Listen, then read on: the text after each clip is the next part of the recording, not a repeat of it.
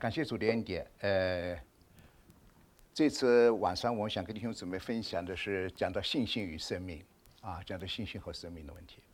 这个我们都知道，我们先来看一处圣经好不好？诗篇，看看下面一节，我们看诗篇第11篇。这个等一会儿先看诗篇第11篇。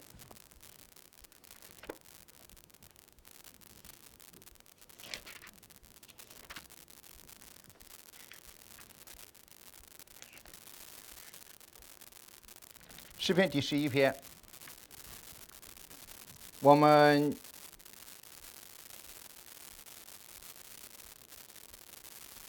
从第1节读到第3节。诗篇11篇第1到第3节，我们一起来读好不好？1、2、3。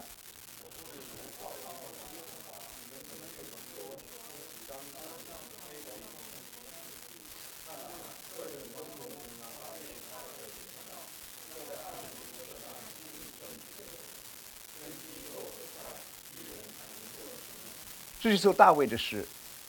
第3节告诉我们说，根基若毁坏，义人还能做什么呢？那么每当我和弟兄姊妹交通的时候，就问我们基督徒的根基是什么？是主耶稣基督，是不是？那肯定是对的，我们的根基是主耶稣基督。但是诗人在这里有一个祷告，他说什么呢？根基若毁坏，义人还能做什么呢？如果这里诗人说的根基是指的基督说的话，那个如果基督是我们的根基的话，会不会毁坏？是不是？所以这里面就有了一点问题出来了，是吧？所以弟兄姊妹，如果我们看第1节或第2节的话，我们就会发现，当大卫在苦难之中的时候，大卫在扫罗逼迫的当中，他的每一天几乎怎么样啊？那个命都提在喉咙里面的。在扫罗的逼迫当中，在大卫在扫罗的逼迫当中，随时都有可能丧命。当时就有人劝他：你为什么不逃到自己的山上去呢？你为什么不寻找用自己的办法来逃避仇敌的逼迫呢？所以这诗人一开始说：我是投靠耶和华的。什么叫投靠？这个原文的意思不仅是依靠，是把我自己完全交在耶和华的手中。我是属于神的人，神要负我全部的责任。所以大卫说，诗人是我的山寨，是我的磐石。今天你怎么对我说，我要为自己去寻找安全，寻找手段，寻找方法去逃避呢？弟兄姊妹，是吧？所以诗人在这里就得出了，借着圣灵的感动得出了，根基若毁坏，义人还能做什么呢？所以在这里很显然，大卫所告诉我们的义人的根基在这里是指着什么说的？是指着信心说的，是指着信心说的。所以弟兄姊妹，我们必须清楚的知道一点，我们有一个仇敌，这个仇敌一直在那里不断的寻找机会攻击神的儿女。他最重要的目的就是什么呢？要把神的儿女的信心怎么样啊？撤回了。所以撒旦有3支毒箭，第1支毒箭是疑惑。所以弟兄姊妹，当我们心中有疑惑的时候，弟兄姊妹千万记住了，这个一定是从魔鬼来的。弟兄姊妹，我们有没有疑惑过？有没有？有没有疑惑过？我想我们每个人都疑惑过的。在这个生命的路上，在顺利的时候，我们很容易感谢主，是不是？碰到难处的时候，有风有浪的时候，我们就会觉得：哎呀，主到底还爱不爱我呀？到底主还在不在啊？到底主还负不负我的责任啊？有时候自己软弱跌倒了，哎呀，我到底得救了没有啊？弟兄姊妹有没有这样的经历？是吧？我们常常会经历这样，撒旦常常把疑惑的东西送到我们的心里面来。所以弟兄姊妹，我们以后还会讲到的，魔鬼怎么攻击神的儿女。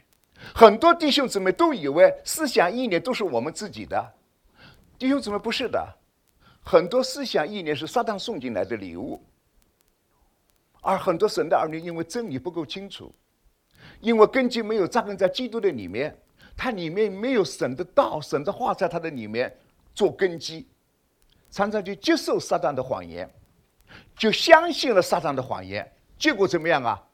就开始疑惑了。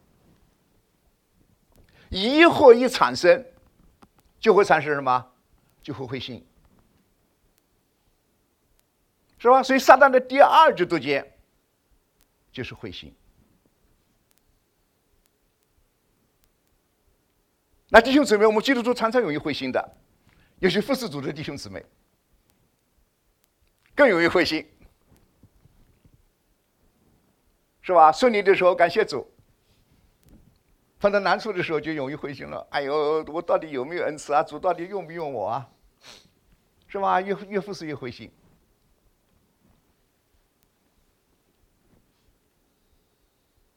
然后就是失望，然后就是埋怨，撒旦就一步一步把基督徒的信心怎么样啊？一点一点的撤回。所以弟兄姊妹，今天我要和弟兄姊妹，这一次我们第一部分基本上分两个内容。第一个部分就是我们的信心和生命之间的关系。基督徒，我们的信心，对基督的信心和我们对神的认识，和在基督里面的生命有着很大很大的关系的。对吧？今天我们下午的时候很对不起弟兄姊妹，因为我实在是一觉睡过头了，一觉睡到4点钟醒过来，结果法了赶快起来赶过来的时候已经4点多钟了。但是我们在那里讨论的时候，我觉得讨论的很好，是吧？我们一个年轻的姊妹，她才刚刚信主，我们讨论了很多关于信心，对吧？关于碰到了许多的问题，具体的问题我们应该怎么来处理，对吧？结果我想我们慢慢的看主怎么带领。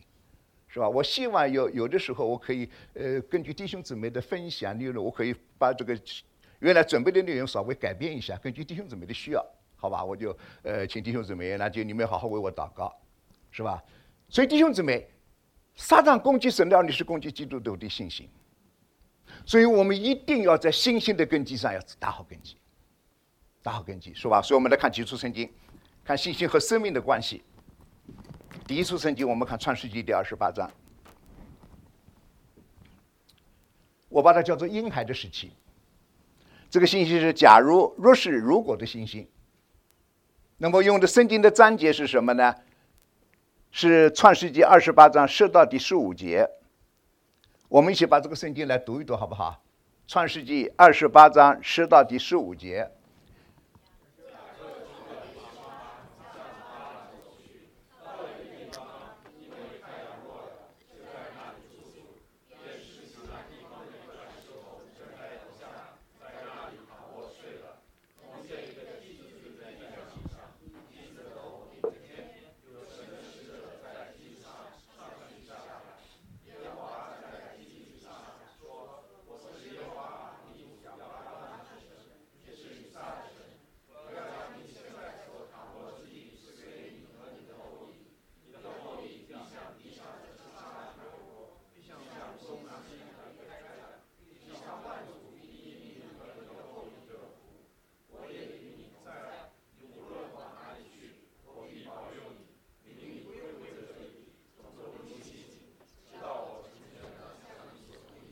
那么我们都知道雅各的故事，是不是？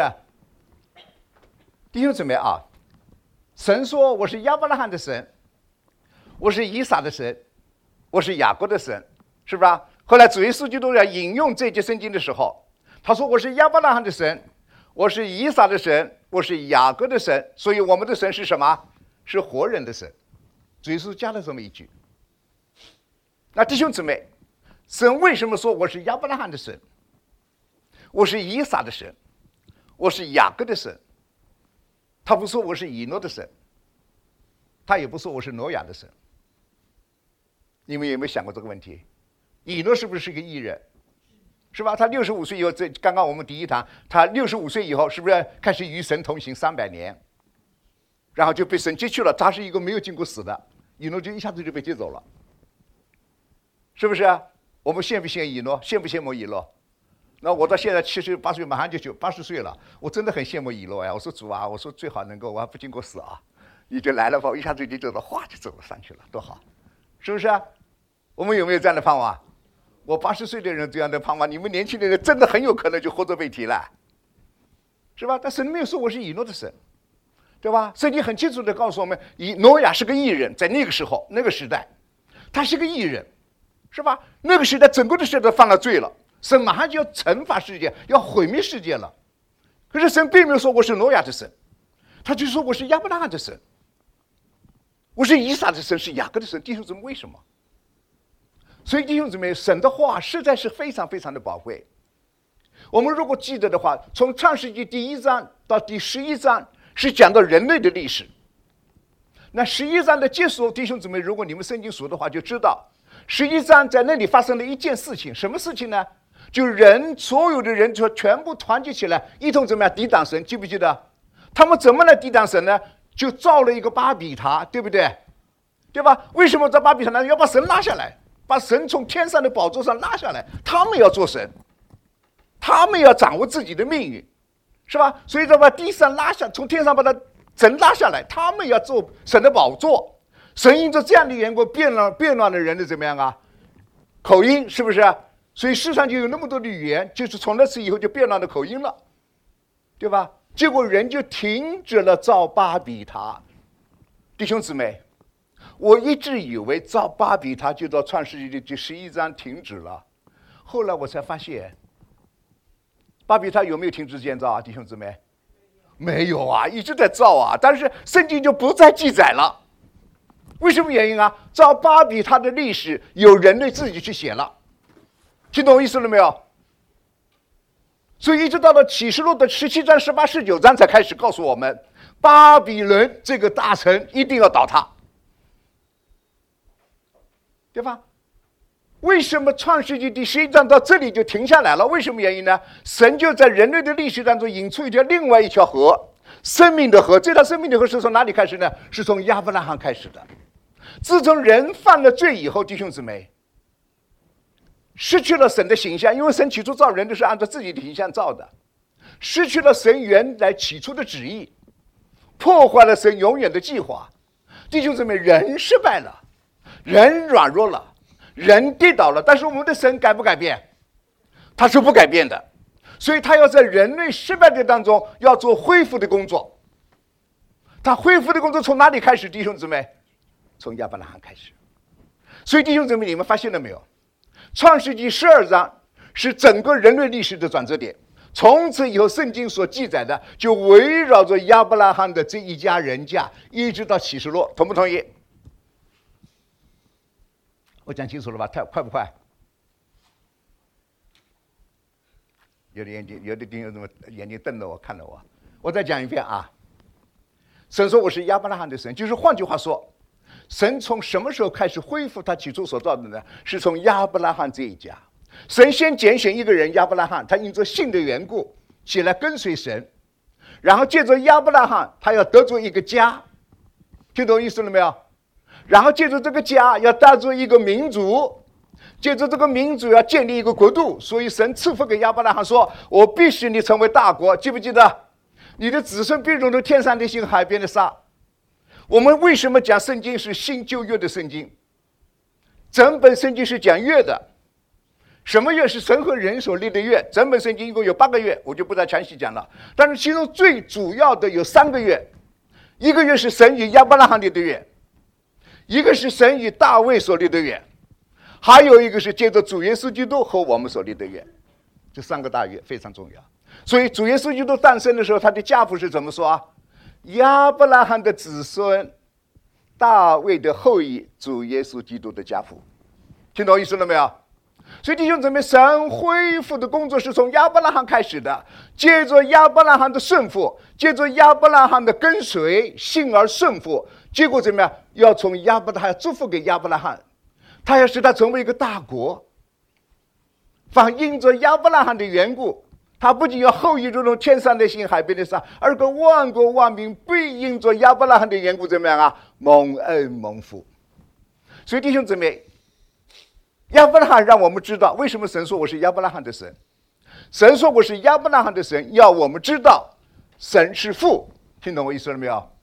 亚伯拉罕的神的意思就是神是父。弟兄姊妹，我们和神的关系是什么关系？是父和子之间的关系。那弟兄姊妹，你们姊妹不要心里面难过，说哦，你们光有姊妹女儿啊，是吧？其实一样的啊，因为圣经里面都用子来代表的。就包括我们姊妹在内的，所以亚伯拉罕的神是让我们知道，我们所信的这位神，他是我们的父亲。所有一切的源头，一切的恩典，一切的祝福来源于谁？来源于父亲。那弟兄姊妹，如果我们真的知道我们的神是我们的父，我们还担不担心了？要不要背重担？要不要背重担？弟兄姊妹，你们不回答我？不要背重担，是不是？但是我们背了没有？还是背了？为什么？信心不够，是不是？我们的信心软弱，为什么信心软弱？我们以后还会讲，是吧？所以弟兄姊妹，我们必须要兼顾我们自己的信心，这个需要在生活当中不断的去经历的，对吧？这是我们需要经历的。以后我们会讲到的。所以亚伯拉罕的神让我们知道神是我们的父亲。那么什么叫做以撒的神呢？那我们是神的是什么？儿子。以撒的神就让我们知道我们是儿子，是吧？所以我们要依靠父。我们要等候父，我们要顺服父，我们跟随父走在这条生命的路上。所以以撒他一生没有做过什么事情，弟兄姊妹。其实以撒的生活很简单，他就做了一件事情，是最被父纪念的是什么？当亚伯拉罕献以撒的时候，是吧？他怎么样啊？那弟兄姊妹，如果说你我的爸爸就说撒母耳他媳妇，我马上要把你带到摩利亚山去，神要我把我现在把你杀掉了。那我就会讲了，我说爹地，你为什么生我？生我也要杀我？以撒没有，弟兄姊妹，他就是顺服，他一句话也没有说，他已经是个童子了，背了柴火。弟兄姊妹，你知道这上摩利亚山经过亚伯拉罕经过3天的路程，这3天的路程不好走的，弟兄姊妹，他一步一步爬上摩利亚山去的，对吧？尤其是当以撒问自己的父亲说，他说柴火已经有了。可是献祭的羔羊在哪里呢？弟兄姊妹，这句话就像刀刺了亚伯拉罕的心里面一样的，因为亚伯拉罕知道这个那个宰杀的羊是谁啊？是他自己的儿子呀。亚伯拉罕只能说耶和华预备，对吧？所以我们的神是耶和华以勒的神。什么叫耶和华以勒？在耶和华的山上必有预备。记住，我们的神叫耶和华以勒的神，耶和华以勒的神，是吧？在他的身上必有预备。结果当亚伯拉罕拿起刀来要杀自己的爱子的时候，神说亚伯拉罕，亚伯拉罕，我知道你是敬畏我的了，是吧？你不可伸手杀害你的儿子，是吧？然后就预备，看见弟兄姊妹的亚伯拉罕当时看见个什么？一个羔羊，然后就把这个羔羊宰杀了，代替以撒。所以弟兄姊妹，因着亚伯拉罕的信心和爱心，因着以撒的顺服，弟兄姊妹，神就不能不将他的儿子降下来了。他没有理由再把自己的儿子收回去了。很多的时候我们就觉得好像是我们的神有时候不太讲理啊。以撒是神所赐的，然后又叫亚伯拉罕把以撒献上。弟兄姊妹，神要的不是以撒，神要的是亚伯拉罕。听懂我意思了没有？神要的是亚伯拉罕他那个向着神的心。以撒是神所赐给亚伯拉罕的，神不要以撒，因为亚伯拉罕因着蒙神的恩典，以撒就代替了神了。弟兄姊妹，听懂我意思了没有？今天很多神的儿女蒙了恩典以后，结果只有神所赐的父所赐的恩典，结果那些东西都代替了神了。弟兄姊妹，神给我们儿女好不好？可是有很多的时候，神的儿女我们的儿女就代替了神了。我是不是在叫你们不要爱自己的儿女？是不是这个意思啊？不是这个意思，弟兄姊妹。做父母的一定是爱自己的儿女的。但是我们爱儿女不能爱儿女过于爱父亲，过于爱天父爱神，这是我们要注意的。这就是为什么亚伯拉罕献以撒。耶和华，求你帮助我，有亚伯拉罕信心，献上以撒不顾一切，只愿满足主的心，亲手拿刀杀他爱子，感动耶和华的心。神赐福给亚伯拉罕，子孙如同天上星。神也将独生子降下，拯救全世界灵魂。弟兄姊妹，亚伯拉罕的神是我们的父，以撒的神我们是神的儿子。那么什么叫做雅各的神呢？弟兄姊妹，我们都知道雅各这个人，刚刚我们讲了，雅各为什么要离开比示巴，要到加勒底的乌尔去啊？弟兄姊妹，因为雅各是一个诡诈的人，雅各是一个充满了欺骗的人。雅各虽然是充满了诡诈，充满了欺骗，可是弟兄姊妹，如果你去看以赛亚书第41章，神对雅各说：“你这条虫。”弟兄姊妹，这就是我们的本相，又软弱像条虫。那个虫不是一般的虫，是那种菜的那个菜上的那种一挤一包水的那种虫，懂我意思吧？那种虫就是非常的软弱的，你怎么一捏发进一包水，什么都没有了，是指那种虫。雅各，你这条虫又软弱又败坏，可是呢，你们又充满了什么？又充满了诡诈和不义。可是雅各有个优点，他优点是什么呢？他渴慕神的恩典，渴慕神的祝福。他要神，他跟以扫不一样，他的哥哥以扫不一样的，是吧？以扫因为一碗红豆汤把长子的名分怎么样就卖到了，所以希伯来书第10章说，你恐怕有人失去了神的恩典，就像以扫一样，是吧？因为一点点的师傅将自己的长子的名分就出卖了，所以后来虽然要承受父的祝福怎么样，却得不着门路，是吧？所以好过妻子去得不着门路，使为父的心回转，就被父拒绝了。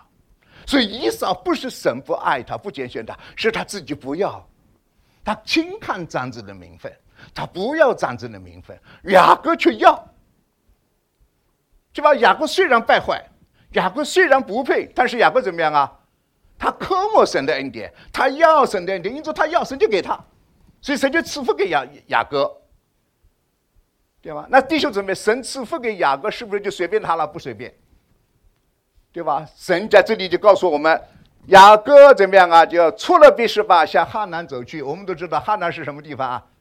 是哈南，是雅各要回到他舅舅那边去了，是吧？亚伯拉罕离开这个加勒底的乌尔的时候，神吩咐亚伯拉罕说：“你该离开自己的本地、本族、父家。”他的第一步离开的时候，实际上神对亚伯拉罕的命令是3个：第一，离开自己的本地；第二，离开什么？自己的本族；第三是离开什么？父家。其实亚伯拉罕遵守神的命令，其实圣经没有告诉了我们，但是弟兄姊妹没有注意。其实亚伯拉罕3条命令里面只遵守了1条。这个有的姊妹在里怎么会只遵守1条呢？弟兄，他只遵守了离开自己的本地。他走的时候带着谁走的？带着自己的父亲走的时候，没有离开父家。除了父亲以外，还带着谁？罗德是谁？是他的侄子，本族他也没离开。听懂我意思了没有？所以亚伯拉罕的蒙召是2次。第一次蒙召离开自己的加勒底的乌尔，走到哪里？就走了这个巴拉大河的时候，就哈南那个河那边，他就停下来了，他没有办法再往前走了。圣经没有告诉我们男主是在什么地方。我觉得根据圣经里面启示的暗示是因着他父亲的缘故，所以他就哈南这里就停下来了。为什么原因呢？到了创世纪，后来神这个11章最后的时候，神就第2次12章再次呼召亚伯拉罕说的是什么？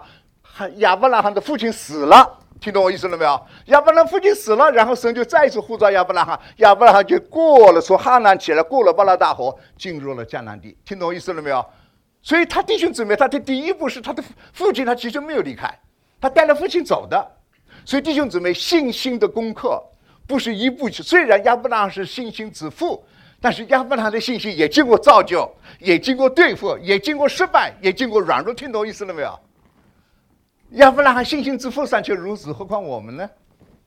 所以我们要不要灰心，弟兄姊妹？真的不要灰心，是吧？除非你觉得你比亚伯拉罕还强，那你们在座的哪一位觉得自己比亚伯拉罕还有信心的？举手看。我想我们谁都不敢说这个话，是吧？我们的亚伯拉罕信心之父尚且如此，何况我们呢？所以我不是说我们大家可以自己安慰自己，我们就说不要灰心，对吧？信心是要经过造就和对付的，是吧？那亚伯拉罕到了迦南地以后，第2个神把他撤回的是什么？亚伯拉罕和罗德的仆人怎么样发生了矛盾？记不记得？然后亚伯拉罕说：“我们是兄弟，我们不，你的仆人和我的仆人不能争吵，你往东我就往西，你往南我就往北。”结果罗德选择了所多玛俄摩拉，记不记得？然后亚伯拉罕神就对亚伯拉罕说：“他你举目看，你所能看见的地方我都赐给你，是吧？我要使你的子孙如同天上的星和海边的沙，对吧？”神然后再次祝福亚伯拉罕。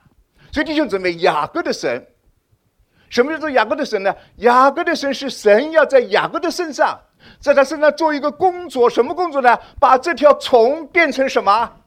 变成以色列。以色列的意思是君王，与神一同作王，与神一同管理，一同统治，是以色列的意思。原来雅各是一条虫，但是是因为他渴慕神，他寻求神，神就赐福给他。但是神怎么样啊？不随便让他下去，神要在他身上做个工作，做个什么工作呢？就是一个撤毁的工作，破碎的工作。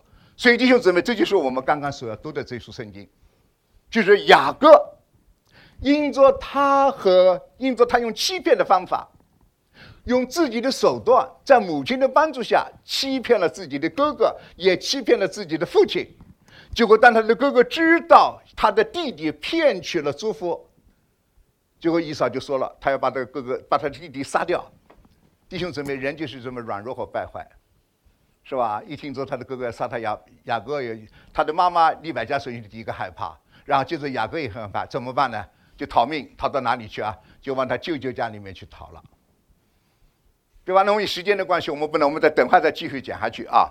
那我们来看看神怎么来对付雅各的。雅各出了比示巴，向哈南走去。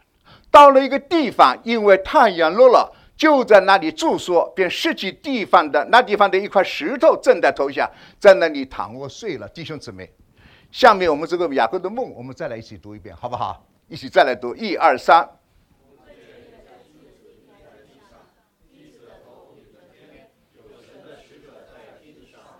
下面再去下面一句。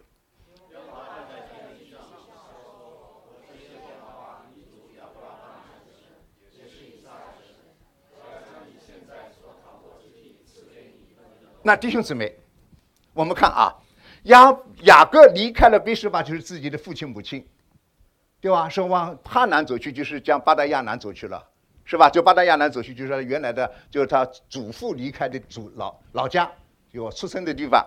巴达纽去了，他就走到一个地方，那个地方怎么样呢？天黑了，他就睡觉了，就拿一块石头枕头睡觉了。弟兄姊妹，在那里做了一个梦，一个梦是什么梦？他看见一个什么？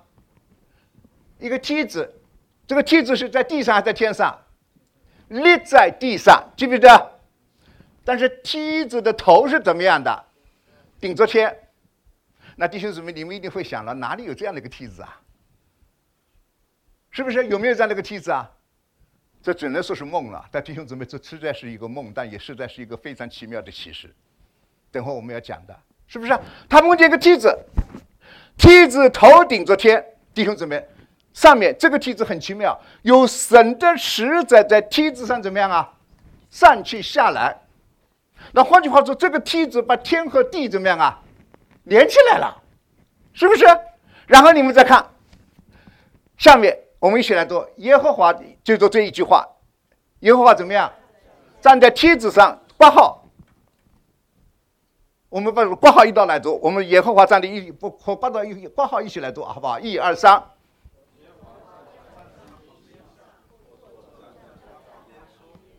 说，那弟兄姊妹，我们的神到底在天上还是在地上？那弟兄说哪儿都在，这个话回得太妙了，是不是啊？哪儿都在，说我们的神的确是无所不在的。但弟兄姊妹，你们体会到了没有？我们耶和华站在梯子的顶上。可是下面就是这个作者没办法翻，中文翻不出来，希伯来文就有这个意思，听懂我意思了没有？他的原文就是神在天上，也在雅各的旁边。你们说奇妙不奇妙？你说我们现在主耶稣基督在哪里？在天上，但是又在哪里？就在我们的心里，在不在我们现在？在不在我们这儿 ？Are you sure？ 有没有把握？神在不在我们这里？在不在？在。感谢主的恩典，是不是啊？如果今天主不在我们的中间，我们这个聚会一点意义都没有。我跟你说，你们同不同意？如果我们这次退休会没有主的同在，你们干嘛赶紧就跑这里来听习俗讲道？你要不去听相声去呢？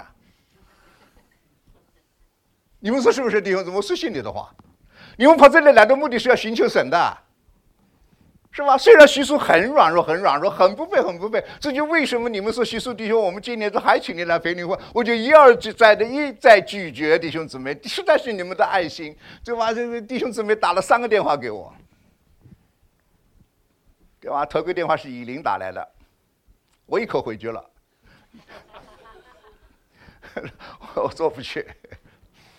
你就很奇怪，为什么？我也说不出个为什么来，反正我说不去。是吧？后来好像第2个电话是 Scott 打来的吧？好像第2个是 Scott 后来从大陆回来了，他又打个电话给我，我说我不去，又是一口回绝了。后来有第3个电话是长老，哪个长老是不是宇春吧？好像是新长老，是宇春，是你打的吗？啊，是宇春打的。宇春不好意思讲在那里笑，是吧？宇春又打个电话来，哎呀，弟兄姊妹，那人家请诸葛亮3顾茅庐，我徐庶算个什么啊？弟兄姊妹还来3次来请，我实在是觉得你们很亏欠。这虽然很软弱，实在是觉得弟兄姊妹，我真的很恐惧战兢，我觉得我自己真的不配和弟兄姊妹分享什么神的话。我你们太贫穷了，弟兄姊妹，穷得来什么都没有了。所以老太婆老讲，你不要老给人家吃过来了隔夜的玛纳好不好？你给人家新鲜的玛纳吃。他老讲我给人家隔夜的玛纳，他还说，哎呦，徐叔你怎么讲个道像生个孩子呀，比生孩子还要难。我说是啊，我说感谢主的恩典，你们怀孕生孩子，肚子里面有孩子生啊。我说肚子没孩子，我怎么生啊？你说难不难？是吧？弟兄姊妹，我拒绝不是因为我不爱弟兄姊妹，我实在是觉得自己一无所有。弟兄姊妹，真的是从心里面觉得，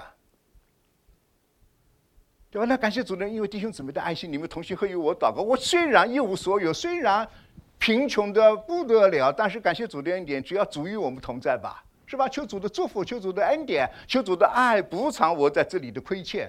那弟兄姊妹，你们有主的同在，就蒙恩典了，是不是？所以我们同心合意的祷告为这次的聚会，我们一同在主的面前仰望，对吧？不管我们自己有多贫穷，不管我们自己有多软弱，对吧？但是有主与我们同在就好，是吧？所以弟兄姊妹，神给我们基督徒一个最宝贵的应许就是什么？我与你同在。所以我们的神是以马内利的神，是与我们同在的神。刚刚像弟兄说，我们的神是无所不在的，哪里都是。所以你无论在哪里，弟兄姊妹记住了，我们的神就在我们的旁边。因为我们的神是灵，我们的肉眼看不见，但是我们的心必须知道，我们的神就在我们的中间，就在我们的心里，是吧？所以弟兄姊妹，这句话你看啊，耶和华站在梯子上，也在雅各的旁边。他就对雅各说了，说什么？我是耶和华谁的神？亚伯拉罕的神。还有呢，以撒的神。他有没有说我是雅各的神？有没有说？为什么神？这里面也感谢主啊，这个对不对？那这里在这章圣经里面还没有。那么神是不是雅各的神？是雅各的神。可是雅各认不认？承不承认？雅各还不承认呢，弟兄姊妹。我们等会儿就看到，我们下面我们就知道了，是吧？这个神雅各的生命就是这样，他又诡诈又不义，是吧？又充满了欺骗，他又是一条虫，是吧？他只知道这位神是他祖父亚伯拉罕的神，他父亲以撒的神，他从来没有觉得这个神是他自己的神。弟兄姊妹，我们看看神给他的祝福啊。他说：“我是你主亚伯拉罕的神，也是以撒的神。”他说：“第一个应许是什么？我要将你现在所躺卧之地赐给你和你的后裔。”那弟兄姊妹，这是一个很大的祝福。为什么呀？因为躺在那个地方，到后来我们就知道，神给他雅各给他起个名字叫做伯特利，记不记得？伯特利就是神的殿、神的家的意思，是吧？就是他要把这个地方赐给雅各和雅各的后裔。弟兄姊妹，这个应许多么的宝贵啊！弟兄姊妹，如果说我们去读整本圣经的话，整本从旧约里面的启示，从以色列里面出埃及以后，神的心就是在会幕和圣殿的里面。听懂我意思了没有？旧约的圣经中心就围绕着会幕和圣殿，所以会幕的建造和圣殿的建造是整个围绕着神永远的计划而开展的。所以我们很多弟兄姊妹对会幕的建造、对圣殿的建造没有下很多的功夫。我们的弟兄姊妹，我希望我们的弟兄姊妹真的能够在出埃及从25章开始，一直到怎么样，到这个民数记，从会幕的建造好，然后到所罗门进入迦南地以后，会幕就变成神的殿了，是吧？其实会幕和神的殿是一个意思，一个内容。为什么一开始是会幕呢？因为会幕是要测他们以色列民前进在旷野道路行走的时候要测的，那个会幕是随着他们的，是吧？那进入了耶路撒冷以后，神就规定在耶路撒冷建造神的殿，就开始就不再动了。其实，所以建造圣殿和会幕其实内容是一样的，对吧？所以整个的圣经里面，旧约的圣经围绕着中心就是一个会幕，一个是圣殿。那这个会幕和圣殿的预表是什么呢？弟兄姊妹，会幕和圣殿一方面是预表主耶稣基督自己，另外还有一个就预表教会。听懂我意思了没有？弟兄姊妹记住了，在父神的心目当中，只有一件事是谁？只有一个人是谁？是他的儿子。弟兄姊妹记住了，在他儿子的心目当中，只有一件事情，只有一个东西在他心中是什么？是教会基督的幸福。那就我没时间多讲了，是吧？所以我们就看这个地方，就雅各所做的启示有多么的重要啊！他说：“我是耶和华的神，亚伯拉罕的神，以撒的神。我要将你所躺卧之地赐给你和你的后裔。下面，你的后裔必像地上的尘沙那样多。”那弟兄姊妹，神第一个向雅各所应许的，是像地上的尘沙那么多。到了后来，神要继续的祝福亚伯拉罕的后裔，不仅像地上尘沙那么多，还有怎么样啊？像天上的星那么多。弟兄姊妹记不记得？那这是我个人的体会，供弟兄姊妹参考。就亚伯拉罕的后裔有两种，一种属天的，一种属地的。听懂我意思了没有？属天的是预表我们因信而成为亚伯拉罕后裔的基督徒，我们才是真正的亚伯拉罕的后裔。以色列民现在他们是不是亚伯拉罕的后裔？是的，但是直到目前为止，以色列民他们还没有真正的蒙恩，还被关在恩典的外面。听懂我意思了没有？那以色列民为什么会放在基督的恩典的外面呢？不是因着基督不爱他们，是因为他们怎么样拒绝神，因为他们不信的缘故。弟兄姊妹，你们记不记得罗马书从第1章到第8章讲到信心，第9、第10、第1忽然的插进来，是神忽然的感动保罗讲到以色列民了，是吧？到了12章，我以神的慈悲劝你们将你们的身体献上。如果你们去读罗马书的话，从第8章可以直接跳到第12章，9章、10章、11章可以省略的，完全接得上的。那神为什么在这里忽然感动保罗，把以色列民提出来呢？那就换句话说，虽然以色列民失败了，虽然以色列民跌倒了，以色列民直到现在还被关在恩典的门外，神有没有把以色列民忘记啊？没有。到最终的时候怎么样啊？以色列民和教会怎么样啊？要两相合一了。所以以色列民全家有归回要得蒙恩典的，所以神没有改变。听懂我意思了没有？所以弟兄们在这里让我们看见，是吧？他说你的后裔必如尘沙那么多，然后就是讲的是下面必因你地上万处必因你和你的后裔得福。那换句话说，神给雅各的祝福，也就是给亚伯拉罕和以撒的祝福，是不是啊？就是他给他祖父或者父亲的祝福怎么样啊？雅各来继承了。然后下面我也与你同在。那弟兄姊妹，这个应许宝不宝贵？真的非常的宝贵。弟兄姊妹，如果我们有神的同在，无论在哪里我们都不害怕。真的，我希望我们的弟兄姊妹真的要记住这一点。无论我们现在在哪里，无论我们今天遭遇了什么，你或是在顺境，或是在逆境，对吧？或者在蒙福的当中，甚至在苦难之中，弟兄姊妹记住了，会不会因为苦难的缘故，神不与我们同在了？不会的。我们的神是以马内利的神，他永远不离开我们的，是吧？所以神就一直对约书亚说什么的？说我必与你同在，我不撇下你，也不丢弃你，这是神给我的应许。弟兄姊妹，有这个应许真的是很宝贵。所以他说我与你同在。下面他说什么？无论往哪里去，我必怎么样啊？保佑你，领你怎么样啊？归回这地。所以弟兄姊妹，是神把他带到巴达亚拿，雅各带到巴达亚拿，神允许他一定要把他怎么样啊？还要带领归回。因为什么？那个地是神赐给亚伯拉罕的牛奶与蜜之地。听懂我意思了没有？他的舅舅的家只不过是他临时的造就他、对付他、破碎他的。因为在那里有20年的时间，神要彻底的破碎雅各，使这条虫变为以色列。听懂我意思了没有？所以弟兄姊妹，我以无论往的背头的，总不离弃你，直到我成全了向你所应许的。所以弟兄姊妹，我们的神是创始成终的神，对吧？他开始了，他就一定怎么样啊？完成，他就一定结束，这就是我们所信的神。那弟兄姊妹，我们看雅各的反应，先放到下一页。这个我们一起来读好不好？从20节读到第20节，雅各许愿说：“来，一起来读啊！1、2、3。”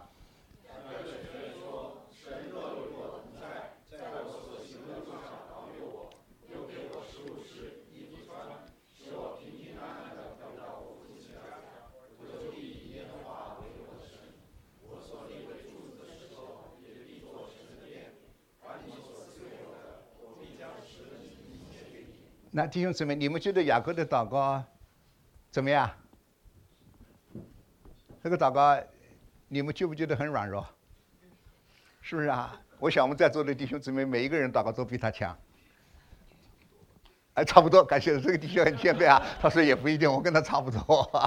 那这很有可能差不多。你看弟兄雅各求什么啊？雅各是许愿啊。第一，神若与我同在。神说什么？我必与你同在。他说神若与我同在，那弟兄姊妹，神对他说的话，他听见了没有？听见了没有？似乎听见了，但是真的听见了吗？好像也没听见。如果听见，怎么说神若与我同在呢？是不是弟兄姊妹，你们看见了没有？这就是一个信心软弱的人。我们弟兄姊妹有没有神的应许啊？弟兄姊妹，神说我是以马内利的神，对吧？你回答神啊，如果你是以马内利的神，我就怎么样怎么样。那雅各就是这样祷告的，他说你若与我同在，然后第二个，在我所行的路上怎么样啊？保佑我。神说什么？我必怎么样啊？我必保佑你。他又加了个若，是不是？然后后面还加了个又给我什么？食物吃，还有呢？那除了这2点，神没有应许他，这是雅各加出来的，是吧？那雅各想到的是什么？你与我同在很重要，是不是啊？你保佑我路上平衡重要。还有一件事，那你别忘记，我吃什么穿什么，你别忘记了。他要提醒神，是吧？这就是雅各。那是不是我们基督徒弟兄姊妹？神多少的祝福我们都丢在一边，我们是想到主啊，我今天吃什么？我明天穿什么？我今后的工作怎么样啊？我的儿女怎么样啊？是吧？没有孩子的人做啊，求你赐给我一个儿子。等到给了那个儿子做啊，求你让这个孩子好好长大。孩子长大了做啊，求你给我儿子预备个好媳妇。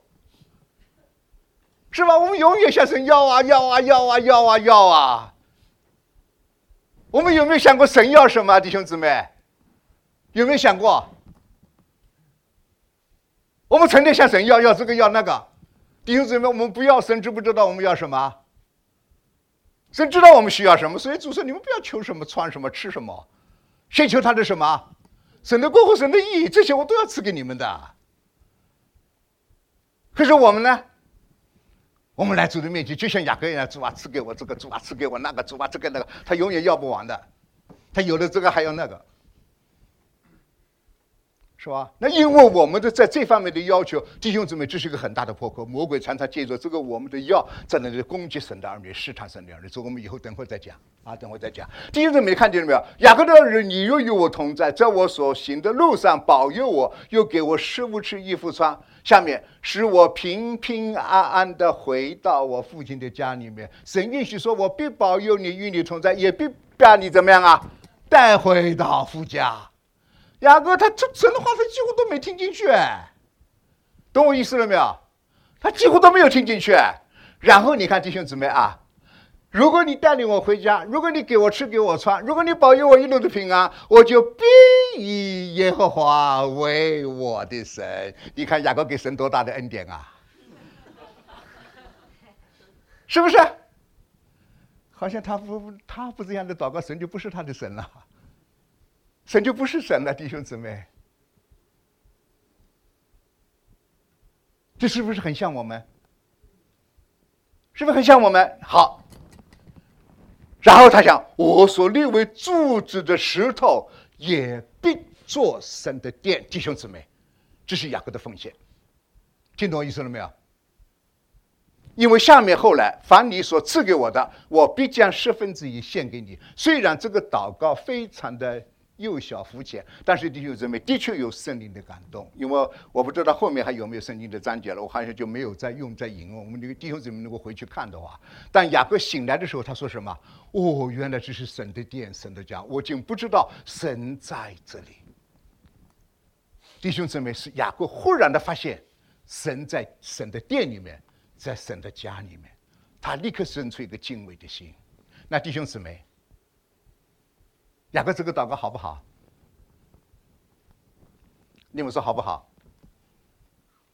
怎么都不敢讲话啊？在那个阶段是好的，就是好的，否则神不会写在那里的。为什么原因？弟兄姊妹，我不知道，我常常讲这个见证。我们教会有一个年轻的弟兄，他生了一个儿子。哎呀，有一天是他儿子会叫爸爸的，你看他烧的难过啊！在这教会你们一看见我，叙述弟兄，你看我的儿子会叫爸爸，儿子叫爸爸，叫爸爸，他儿子爸爸，他高兴的那个满脸喜悦啊！听懂我意思了没，弟兄姊妹？当雅各会开口祷告的时候，虽然这个祷告很软弱、很肤浅，但是神的心就得着了安慰和满足。听懂我意思了没有？神希望我们来到他的面，就像个父亲爱我们一样的。我们开口愿意说话，我们开口愿意向这个父倾诉我们的心事，在他的面前祷告。虽然这个祷告非常的软弱，非常的，甚至有的时候可以说是非常愚昧的，但是弟兄姊妹因着他的开口，父的心就得着了安慰和满足。所以弟兄姊妹，今天在教会里面有很多弟兄姊妹说：“哎呦，许叔弟兄，我不会祷告。”他就不肯开口祷告，失去了很多很多的恩典。神才不听你祷告的好，祷告的坏呢，弟兄姊妹。神只要你开口。在学习祷告的功课上，弟兄姊妹，我自己可以跟弟兄姊妹做个见证。有一次清早的时候，那时候我还在上海市第10中学代课。那么我们住在静安市静安区，这个10中学是南市区，在上海的弟兄姊妹就知道，就是南市区。这个，那么我呢，从我们家骑自行车要到南市区的那个10中学的话呢，他要么走淮海路走，那么因为淮海路车子太多，我就走后面巨鹿路，就是中苏1号大厦前面有个巨鹿路。那么我那个时候巨鹿路呢，那个地方呢，就是他在那边有前面就是在中苏1号大厦，我不知道弟兄姊妹还记不记得？就中苏1号大厦前面一个非常宽广的一个人行道，那边人比较少，所以我骑自行车从那里走。有一天早上，当我骑车走过那里的时候，我忽然看见就在马路对面有个老先生，白发苍苍，一个岁数已经很大，看上去就岁数就很大了，白发苍苍的，旁边有个孩子。这个孩子不是孩子搀着那个老人，是老人搀着那个孩子，听懂我意思了没有？我仔细看那个孩子，哎呀，我这是大吃一惊。他的手是这个样子的，是一个很清楚，他是一个残废的孩子。然后那个眼睛，反正这个眼睛上下，一个眼睛，反正一个眼睛大，一个眼睛小，反正看到一个眼睛是瞎的，然后这个口水滴滴的，听懂我意思了吧？那么那个老人就搀着那个孩子，那个孩子就不晓得不要再讲什么东西。哎呀！当我看那个父亲的时候，那个老父亲那么的满脸的慈祥，笑嘻嘻的，一面听一面点头，一面听一面点头。弟兄姊妹，当我看见这个景象的时候，我眼泪水就哗就流出来了。我说：“主啊，我就是那个孩子，我真的不知道该怎么祷告。可是你就是这么的爱我，就像这个老父亲爱这个少年一样的。虽然是那么的可怜，那么的他都不晓得说什么，可是老父亲那么的慈祥，在那里听，他在那里讲。”听懂我意思了没，弟兄姊妹？我就被那种景象，被主的爱所充满，我就在主的面前有一个愿望，主啊，我要做个祷告的人。所以我从那个时候开始，几乎都是每天半夜，一直到现在几10年下来，都是半夜起来祷告。所以弟兄姊妹，祷告是一个很大很大的恩典。很多弟兄姊妹失去了，因为这没有信心的缘故，因为太多的过于看自己，过于的看感情，就失去了这个祷告的恩典。弟兄姊妹，祷告在旧约的圣经，弟兄姊妹，以色列民真是不能随便的祷告的。只有我们今天基督徒，所以为什么主耶稣基督钉十字架以后，复活升天的时候，当主耶稣十字架上的时候，圣经很清楚的告诉我们，圣殿里面的幔子怎么样啊？从上到下一律为2，记不记得？然后这个幔子是指着基督的身体做的，因着基督身体的破碎，殿里面的幔子离开主耶稣基督为我们开了一条又新又活的路，可以使我们怎么样啊？直接走到至圣所，在主耶稣基督的父神的施恩宝座面前，为要得怜悯蒙恩惠，做随时的帮助。所以弟兄姊妹，我们基督徒今天祷告是可以一起进入至圣所的，进入父神的面前和神有面对面的交通和祷告的。那当然这是另外一个真理，是吧？我们要关于祷告的真理。所以弟兄姊妹，求主怜悯我们。雅各他在这里，他说虽然他这个祷告是一个非常非常软弱的祷告，但是弟兄姊妹，他的祷告是神所悦纳的，因为他开始怎么样啊？就像一个孩子开始学会讲话了。所以弟兄姊妹，这是信心的第一步。那么我们今天在这里还要最后要总结一点，就是那个梯子到底指着什么说的？怎么梯子会头顶着天的？神的是在这上面下来的。我们看约翰福音第1章，我们一起来看圣经好不好？约翰福音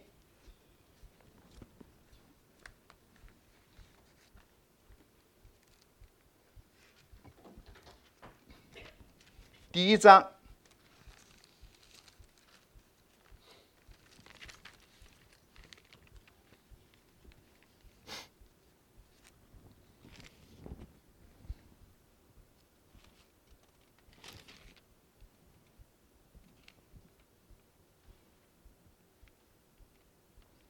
最后一节是52节吧？我这个字太小了，我有点看不太清楚。52节、51节，约翰福音第1章第51节，我们一起来读好不好？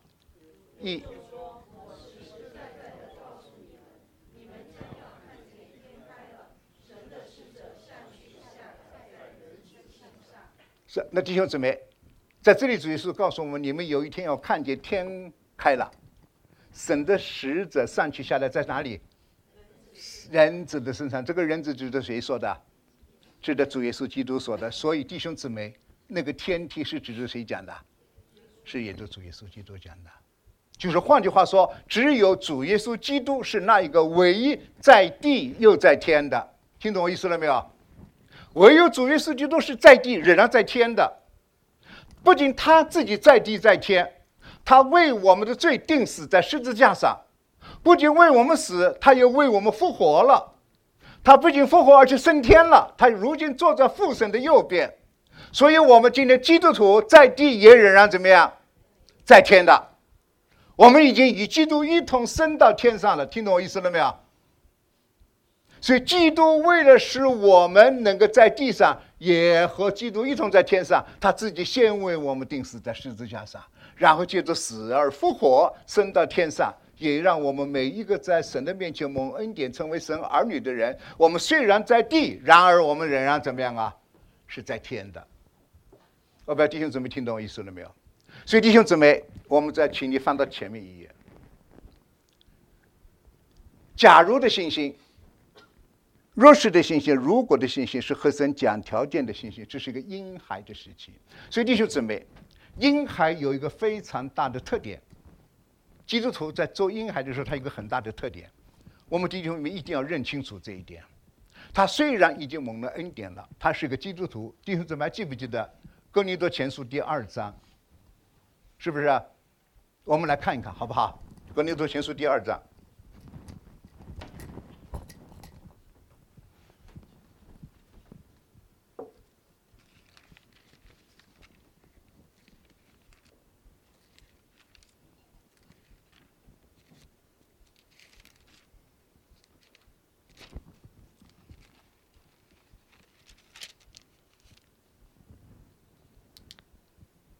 哥林多前书第2章，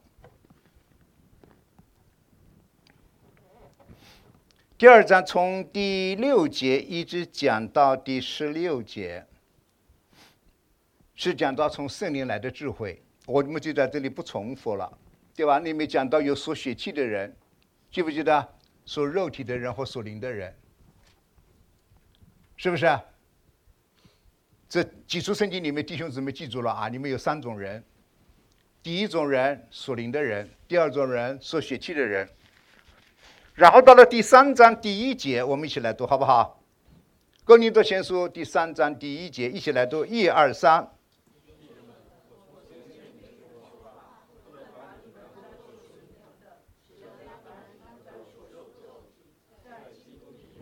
所以弟兄姊妹，什么叫在基督里为肉？在基督里说肉体的，就是在基督里做婴孩的。那弟兄姊妹，说肉体的基督徒，他的特点是什么呢？你说他有没有生命？弟兄姊妹，有，是不是啊？基督徒他是哥林多的教会，他们是有生命的。而且如果你去看哥林多前书第1章的话，哥林多的教会，他们的弟兄姊妹很蒙恩典的，是不是啊？讲得很清楚，他们的恩赐有没有比别人少啊？不比别人少，是不是啊？他们所蒙的恩惠怎么样？也不比别人少，是不是啊？他们也是蒙召做圣徒的。那弟兄姊妹，在这里我勉励弟兄姊妹要稍微注意一下，恩赐代不代表生命？不代表生命。知识代不代表生命？不代表生命。弟兄姊妹，我希望我们真的能够明白这个真理。生命是取决于你和基督之间的关系的，这个叫生命。很多弟兄姊妹有个误会，以为他只是恩赐很大，他就生命就很老练了。弟兄姊妹，我请你们一定要小心谨慎。哥林多的教会恩赐真的比所有的他们的口才啊什么都比别人强，可是哥林多的教会却是一个说肉体的教会，在基督里为婴孩的教会，而且哥林多的教会问题多不多啊？弟兄姊妹，哥林多的教会是多的问题啊！所以弟兄姊妹，一个在基督里做婴孩的，虽然他有了基督的生命，他也是一个蒙恩得救的人，但是他在基督里为婴孩的，他的行事为人和怎么样啊？一个非基督徒其实差的不是很远。听懂我意思了没有，弟兄姊妹？这是在基督里为婴孩的。所以弟兄姊妹，我在这里勉励服侍主的弟兄姊妹，在教会里面有个非常不正常的现象，属肉体的一定逼迫属灵的。你们同不同意？属肉体的一定逼迫属灵的，这是第一个。第二个，在教会里面一定有2种人，一种人是专门造就人的人，一种人是专门被造就的。什么叫做造就人的人？这个造就的人不是正面的，而是负面的。扫罗和大卫这2个人，谁是造就人，谁是被造就的人？扫罗是什么？造就大卫的。大卫是什么？被造就的。你是愿意做扫罗还是愿意做大卫？真的愿意做还是假的愿意做？这个你别嘴巴讲讲哎，姊妹，你说你要做大卫，你要做大卫怎么样？就被扫罗逼迫，你愿不愿意？姊妹，是不是啊？我们都愿意做大卫，但是我们要知道，你要做大卫，你就准备受苦，准备受逼迫，准备被人误会，被人不理解。所以服侍主的人，你说弟兄姊妹，这条路好不好走？不好走，你一定是被造就的人。我跟你说，你要是教会的负责弟兄姊妹，你是造就人的人，这个教会一定完蛋。我跟你说，你们同不同意啊？这个教会的工人很重要，哎，是吧？所以求主怜悯我们啊，怜悯我们，弟兄姊妹。雅各，神为了在他身上把他变成个以色列，花了那么多的时间，整整在他身上做了20年的工作。弟兄姊妹记不记得，在拉班的家里面，雅各受了20年的造就。这就是神的奇妙。雅各诡诈，神就为他安排个老师，比他怎么样啊？还要诡诈。所以弟兄姊妹，你在公司里面碰到一个老板诡诈，你别去埋怨人，也许你是雅各，所以神给你打发一个比你更诡诈的拉班来，目的是为了使你变成以色列，所以不要埋怨，是吧？这就是神的工作，这是雅各身上所要做的工作。所以我们的神是亚伯拉罕的神、以撒的神、雅各的神，也是活人的神。弟兄姊妹，不是死人的神，是活人的神，是吧？那么弟兄姊妹，雅各经过20年的造就以后，他什么时候亚伯拉罕的神、以撒的神变成雅各的神呢？弟兄姊妹，要到创世纪第37章，我们来看一看，不是这恐怕是在32章吧，33章，我们一同来看啊。就我时间的关系，因为已经8点半了啊，那我们看创世纪。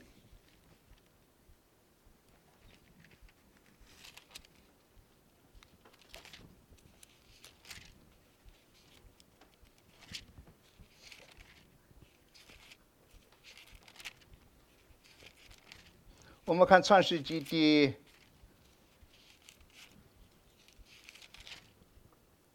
33章。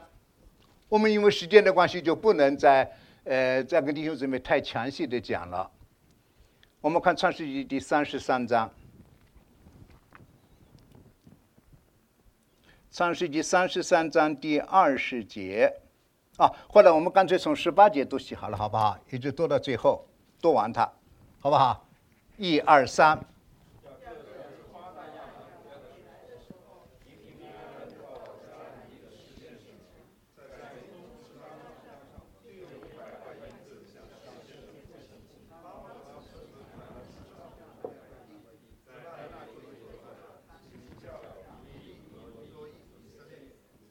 伊犁、以罗伊、以色列是什么意思啊？神，谁的神？以色列的神。这是雅各第一次建造一座坛，叫做伊犁、以罗伊、以色列。就是神不仅是亚伯拉罕的神，不仅是以撒的神，也是以色列的神。那么弟兄姊妹，神什么时候把雅各的名字改为以色列呢？2次，我们就注重的就讲最后的一次。我们来看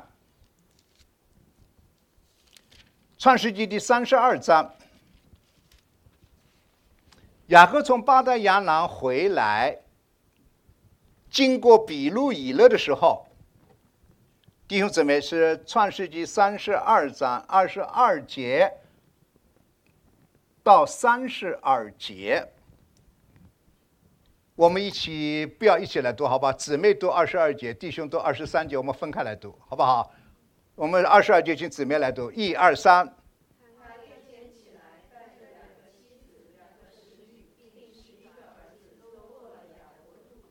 先打发他们过活，又打发所有的都过去。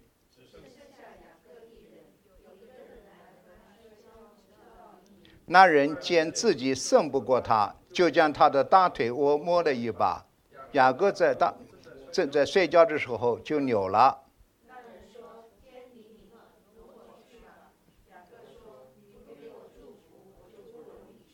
那人说：“你名叫什么？”他说：“我名叫雅各。”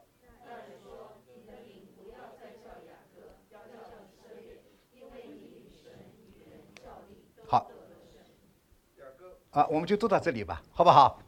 在这里，所以弟兄姊妹，神什么时候把雅各的名字改为以色列啊？是在雅弗渡口比路以勒的时候。当神和雅各摔跤的时候，弟兄姊妹，神有没有摔得过雅各啊？神有没有摔过雅各？是不是很奇怪，弟兄姊妹？神怎么可能摔不过雅各呢？对啊，是不是？这姊妹小姊妹说是啊，这神怎么可能摔不过雅各呢？那这里摔跤到底是什么意思，弟兄姊妹？所以我们一定要明白，神在这里到底向我们启示的是什么？就说明雅各的肉体非常非常的大，他和神在那里摔跤，听懂我意思了没有？神就这样做，他非要那样做。不是说他听神的话，是要神听他的，听懂我意思了吧？那弟兄姊妹，如果神要不是因为爱雅各的话，他是一条虫，这个轻轻这么一捏，雅各怎么样啊？雅各立刻就死掉了。雅各神有没有去捏他？雅各神没有去捏他，神就跟他摔。哎呀，摔，后来看来实在是神走不了了。对吧？所以没有办法了，弟兄，在这里我们应该有一个功课要学，对吧？但神要雅各走的时候，雅各走不走啊？不走，他为什么不走啊？他说什么？他说：“你不祝福我就不走。”弟兄姊妹，这是雅各所可爱的地方，听懂意思了没有？这个叫耍赖。那弟兄姊妹，我们要学雅各耍赖呀。小姊妹，你懂了吗？主啊，你今天不祝福我，我就不走。有几个弟兄姊妹祷告是这样的，跟主啊，你今天不祝福我，我就不走。有没有？我有过。因为我实在太软弱了，我老失败，老软弱，老跌倒，我真是的厌恶自己到个地步，恨不得自杀了，真的活不下去了。我说主啊，今天你不祝福我就不走了。我真的学习雅各，就忽然的雅各都在我里面。主啊，你今天你不祝福我，我真的不做了，因为我脑子不失败软弱嘛。祷告的时候好得很，哎呀，神的灵又充满我，里面又充满了喜乐。一站起来，一看见这个姊妹，我马上仇恨就来了。这个人怎么那么讨厌？又碰见他了。哎呀，弟兄姊妹，不看见他什么都好，看见每一个人都可爱。哎呀，这个弟兄又可爱，这个姊妹又可爱。哎呀，这个也可以，看见了，不得了，过不去了。啊，那个火冒啊！是吧？一想到，哎呦，我对他那么好，他怎么对我这样那样？哦呦，那个弟兄姊妹，那个里面的苦度，那个里面的那种弟兄姊妹苦不苦啊？弟兄姊妹，今天那个姊妹，今天我们在那分享的时候，当他在那里犯罪不悔改的时候，那个里面的苦啊！这就是雅各和神在那里摔跤，你听懂我意思了没有？后来神结果一看，他是雅各，他又要祝福，他又不肯服，你看这就是人，你看见了没有？听懂我意思没有，姊妹？他又神祝福，可是他又不肯服在神的权柄下面，那神没办法了，只好怎么办？摸什么？摸大腿，我一摸抓他一把。人的力量哪里最大？这胳膊扭不过大腿，中国有句老话，是不是啊？胳膊扭不过大腿，大腿的力量是最大的。我们的神从来不做无用的功呢，只要你大腿一扭就行了，对吧？这个大腿一扭，雅各怎么办啊？瘸了不是瘸了，人就瘫掉了，这人就靠在神的身上了。听懂我意思了没有？他咚就靠上去了，就像两只会讲台，他就怎么样啊？他腿一扭，就靠上去了。听懂我意思了没有？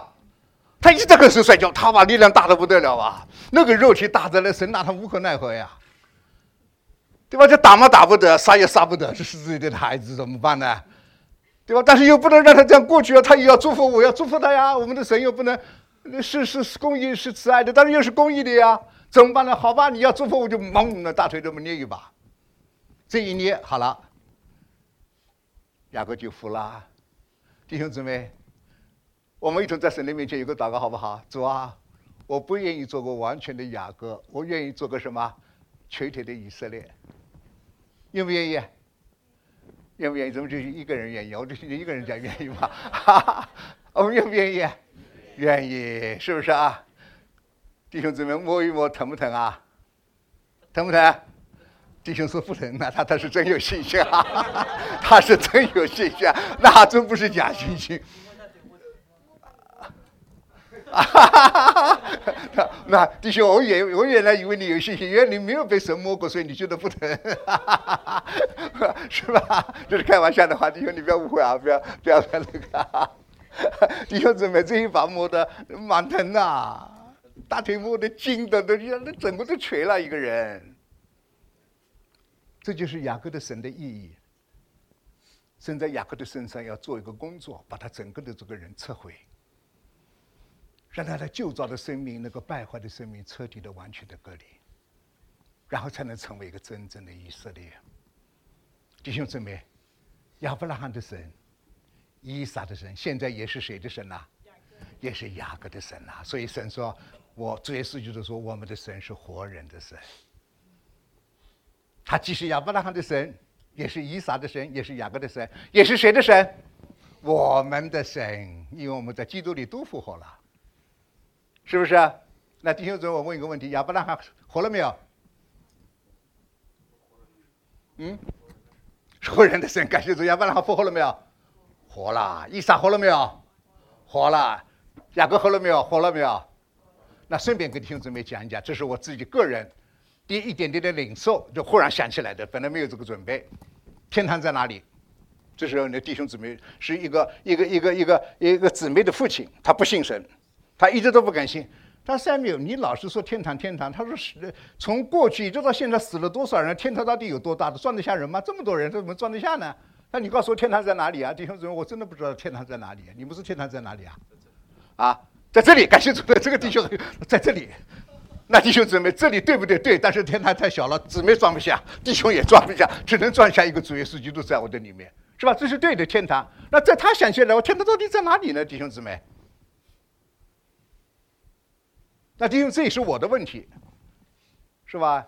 有一次我在那里祷告的时候，神忽然的就感你好好就把创世纪再来看一看。那弟兄说我们来看看创世纪好不好？反正我想到哪里讲到哪里吧，好不好？这个反正我们就交通嘛，对不对？我们就把我自己从主来的领受跟弟兄姊妹一同来分享。我们来看创世纪第1章。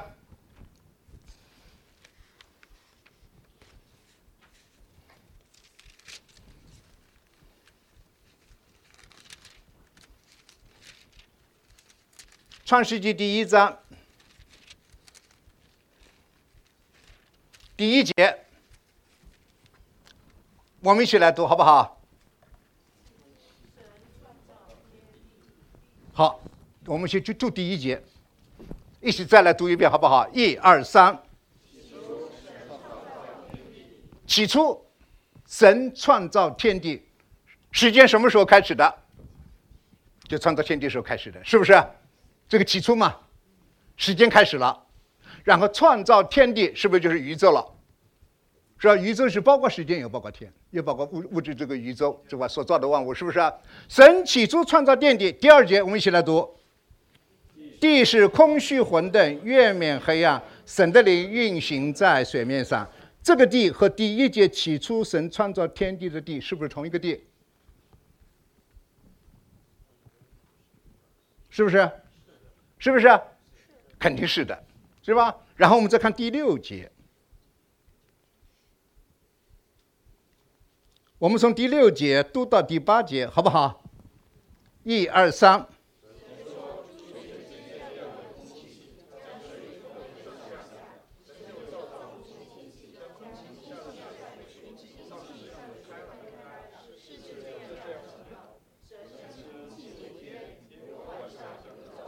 那么这个天和第1节神起初创造的天是不是同一个天？那这个天指着什么天？空气就是我们所看得见的这个宇宙的那个大气层，是不是？那弟兄姊妹，你们记不记得保罗讲过，他曾经被提到哪里去？升到3层天去。那弟兄姊妹，第1层天就是我们所看见的空气大气层，第2层层在哪里？就是宇宙。既然我们人类已经进入到宇宙了，弟兄姊妹，宇宙大不大？大到个地步，到目前为止人还没有办法测度。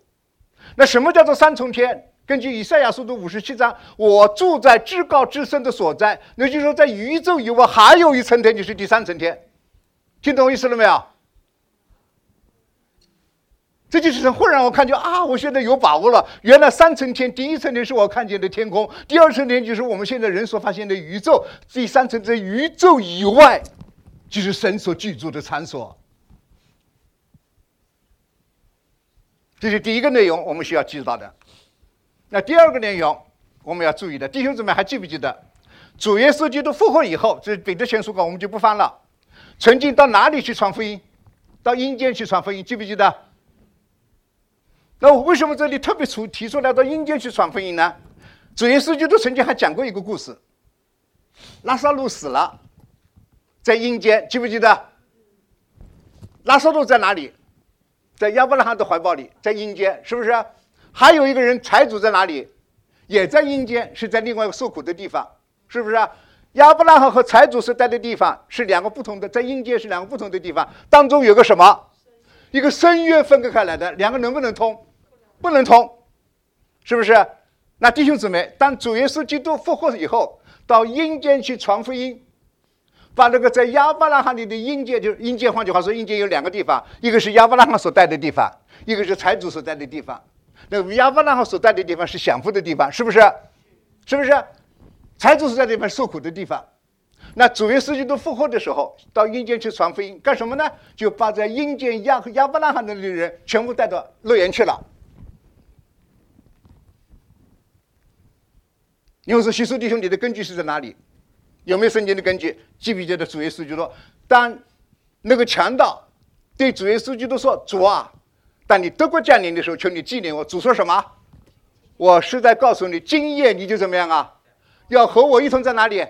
在阴间。所以弟兄姊妹，基督徒现在死了以后不到阴间去了，到哪里去了？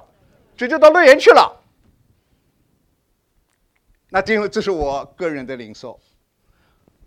我不敢讲，但是我试着把你们当自己家里面人，我就把我自己的领受告诉弟兄姊妹，主要目的是安慰大家。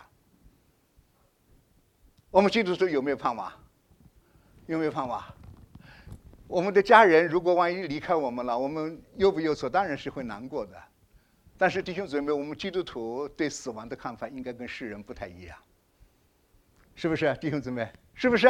我们不应该忧愁，为什么原因啊？到主那去实在是好的无比。以前在旧约的时代，人死了以后都到阴间去，对吧？但是我们今天很清楚地告诉我们，今天我们基督徒在启示录第二这个14章告诫，如今在基督里死了的人怎么样啊？有福了。圣灵立刻就说阿们，因为他们卸了世上的劳苦，工作的果效也随着他们。所以基督徒死了是在基督里死是个有福的。所以弟兄姊妹，求主怜悯我们，让我们的信心怎么样啊？借着主的话、主的道，我们越来越有把握。你们信不信？我们现在如果徐叔弟兄走的话，一定是到乐园去的。姊妹好，感谢主。那实际上，我个人认为这个问题其实很多弟兄姊妹都提了。我个人认为，乐园跟天堂其实没有什么太大的差别。但是有弟兄姊妹要这样的解释，当然我不反对啊。有弟兄姊妹要解释，就像你看神的国、天国，对吧？这个基督的国，他们是认为还是有区别的。那我个人认为就是简单一点的说，神的国、基督的国、天国都是一样的。但是有些弟兄姊妹他们要分得很细很细，一定要说天国、神国、基督的国是有区别的。那我不敢说不对。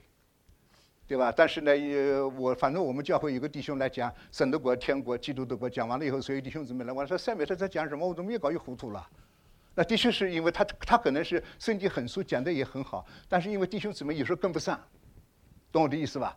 真的是跟不上，所以他就有点乱了，对吧？就有点乱了。那我个人认为就是神的国，对吧？什么叫神的国？神做主做王。什么叫基督的国？基督做主做王。什么叫天国？天做主做王。对不对？那我觉得神三位一体的神嘛，是吧？你没办法分割的，所以我个人认为，弟兄姊妹这只能够参考了啊，因为这是神学上的有些观念的问题了，我们不过多的去讨论，好不好？不过多的去讨论，对吧？我们还是根据神的话。那这是我对天堂的理解，好吧？供弟兄姊妹做参考啊。今天我们第一个就是婴儿期的信心，那弟兄姊妹这样的信心是不够的。是吧？因为这样的基督徒，他的生命是婴孩，所以他的行事为人怎么样啊？也像婴孩，所以他就有很多的问题。弟兄姊妹，如果我们真的是婴孩的话，到问题倒是好了。你们同不同意？真的做婴孩，你们说好不好带？这个做妈妈的人都知道，婴孩是最好带的了。他成天就吃了碎碎的吃，他就是拼命的吃，肚子饿了哇就吃，然后就长，对吧？他稍微懂一点的事情的做妈妈就苦了。等到这个孩子会跑了，这个做妈妈就更苦了，是吧？等到这个孩子有主意了，你跟他 why， 他第一个学会的就是 why， 是不是？那弟兄姊妹，如果我们基督徒属灵的生命是婴孩的话，其实弟兄姊妹真的不难啊。我们尤其做教会的负责弟兄姊妹，如果我们的基督徒都是婴孩的话，做教会的负责人才好做了。我跟你说，可是问题在什么呢？属灵的生命是婴孩，肉体的生命个个都是歌利亚。懂我的意思了没有？基督的生命在他里面像个婴孩一样小小的，可这个肉体的生命个个都是歌利亚，又高又大又壮，谁都不买账他。难不难，弟兄姊妹？那真的是很难。做基督徒这个婴孩不好带啊，是不是啊？真的不好带。你喂他奶吃，他就非不吃。我凭什么要吃啊？我凭什么要听你的啊？他不听。是吧？他的肉体大得很，对吧？所以时间不能再讲，再讲下去时间来不及了。所以第一步，弟兄姊妹，神让我们看见是婴孩期的信心。那弟兄姊妹，我们要不要长大？我们一定要长大。所以我们看下面一个，撒母耳记上14章1到第6节，或者没有把握的信心，要凭据的信心。我们也把这个从第1节读到第6节，我们一起来读一遍，好不好？1、2、3。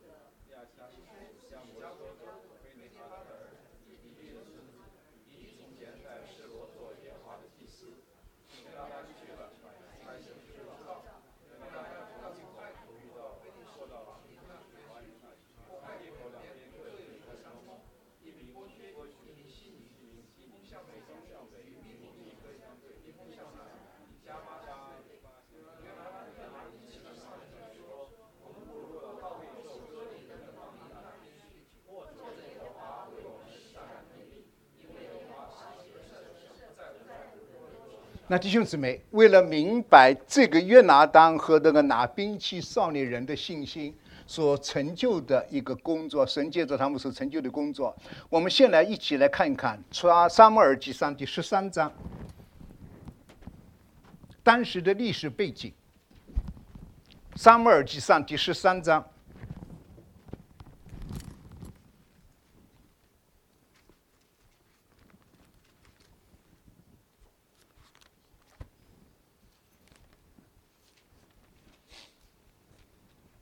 就1刻钟的时间啊，我不知道讲得完讲不完啊，反正我讲多少算多少。撒母耳记上第13章，我们因为时间的关系就不多读了，我们就从19节开始读起，一直读到最后，好不好？19节，我们一起来读好不好？1、2、3。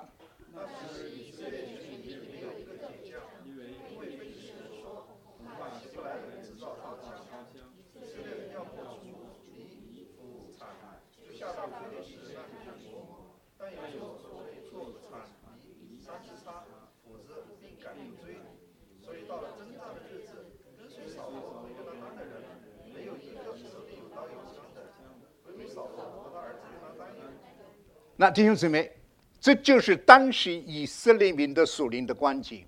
弟兄姊妹，迦南地是神赐给谁的？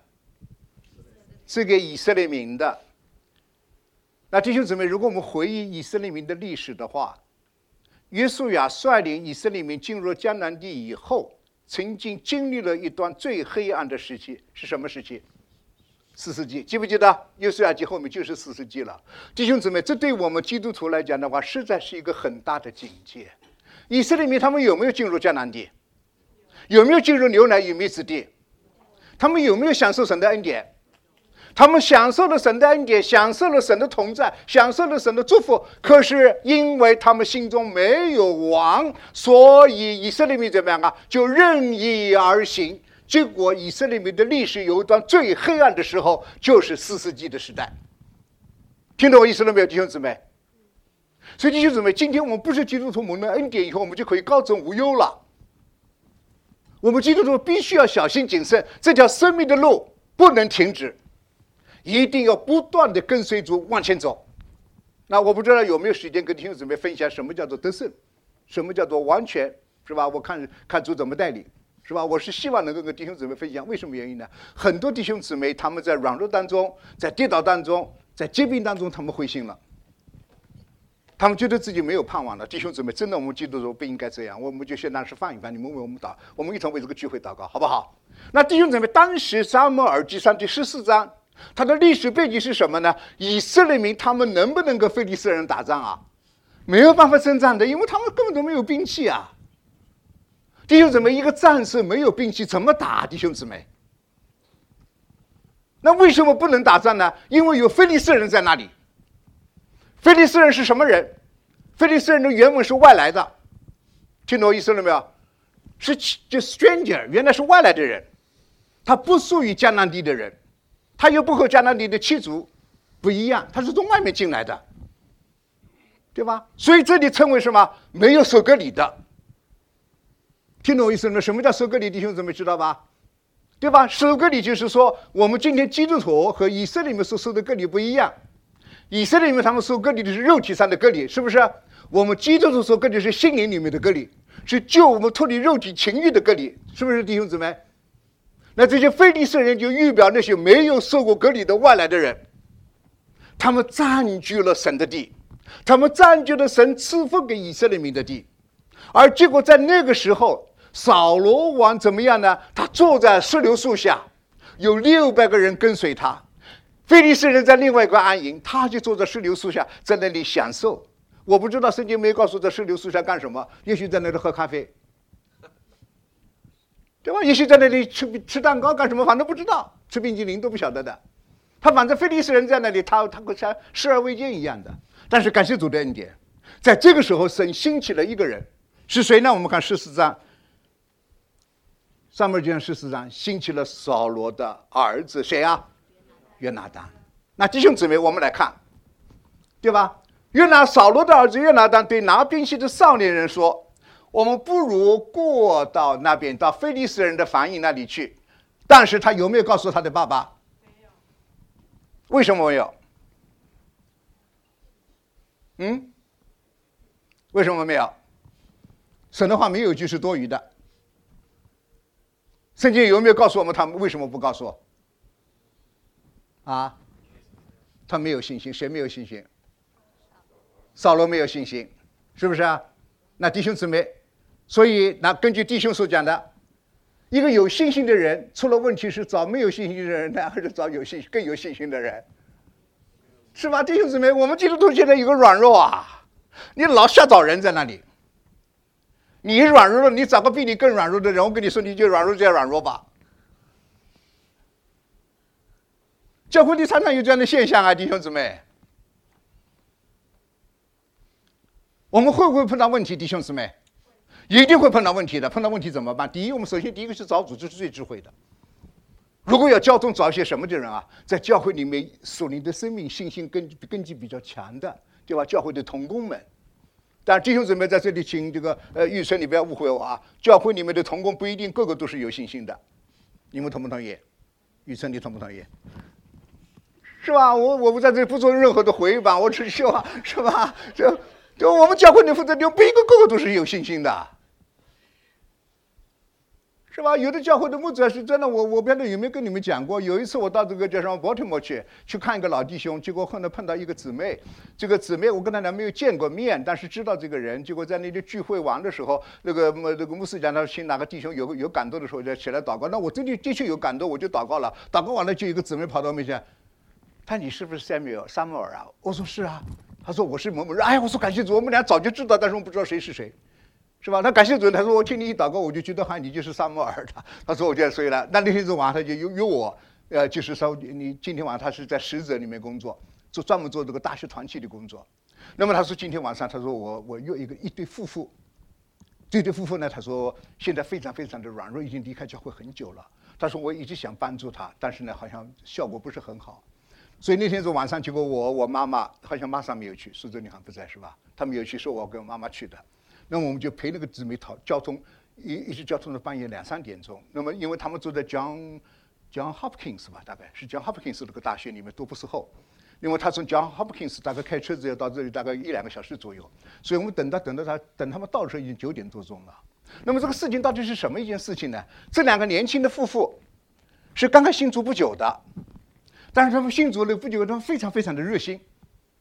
那弟兄姊妹，这个因为他们说实在的话，因为刚刚信主不久，这个热心里面会有一些问题产生。弟兄姊妹听懂我意思的吧？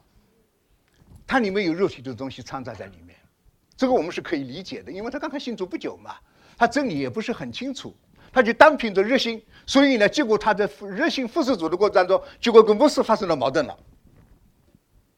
弟兄姊妹，我不知道在美国还有大字报哎。我们这个牧师居然也贴大字报了，他怎么贴大字报？就在教会就像这样子的，用大字报的形式写的像这么一个大的东西，向全教会宣布停止这2个年轻的夫妇的侍奉，因为他们怎么讲了很多理由，我就不知道了。他的要求是什么？要这2个年轻的夫妇必须要在全教会的面前向这个牧师认罪悔改，他才能服侍才能再恢复服侍。那弟兄姊妹，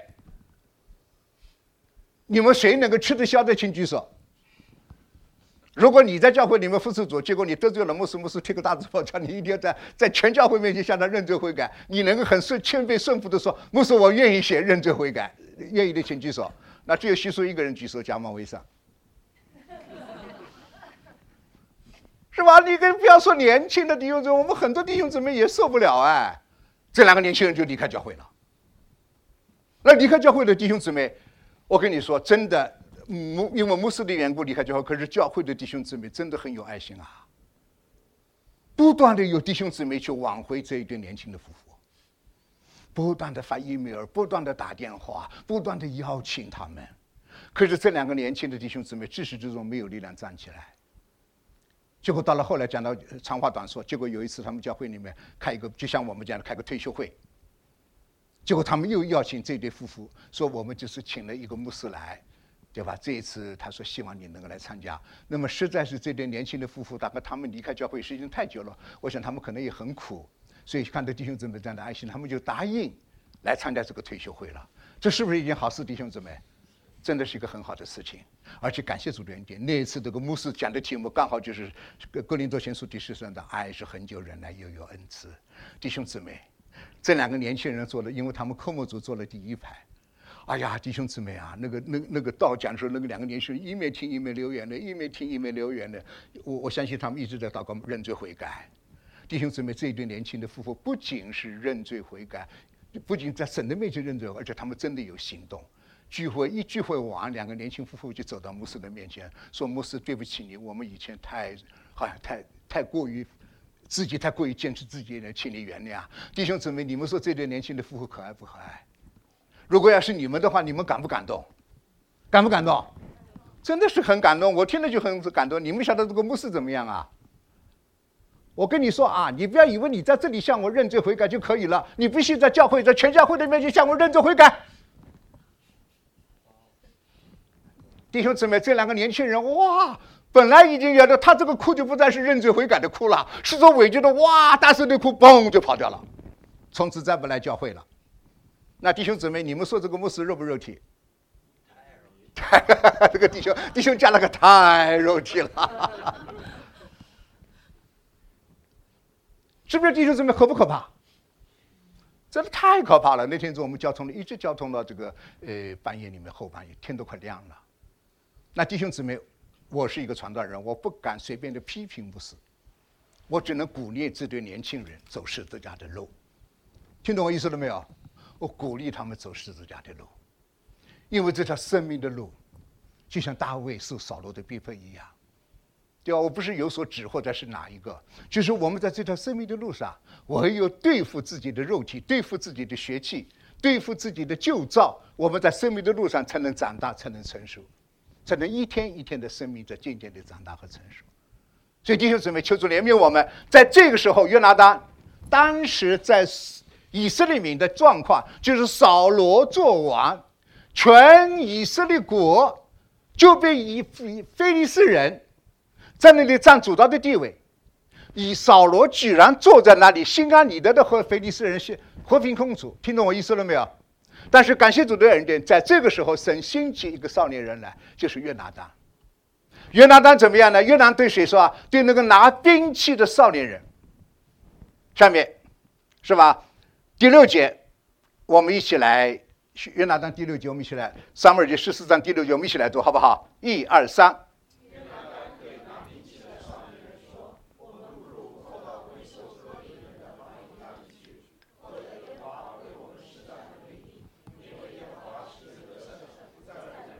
那弟兄姊妹很奇妙，我就看了一下，我想办法想要找到后面那个话，那个出体字，或者耶和华为我们施展能力，因为耶和华使人得胜，不在乎人多人少。我找不到圣经的出路，这就根据是在哪里？很显然，这句话是约拿单被圣灵所感动的，听懂我意思了没有？就是神使人得胜，不在乎人多人少，是得胜是出于神的，是不是啊？所以约拿单就对那个少年人说：“他说我们过到非利士人那里去，是吧？或者耶和华，这就是他有没有信心？有，但是有没有把握？他因为带着疑问，或者，但换句话说，可能神施展大能，也可能怎么样啊？神不施展大能，所以翻过去。不对了，那我们要看圣经了，对不起。”看圣经第14章，撒母耳记这个第14章，我们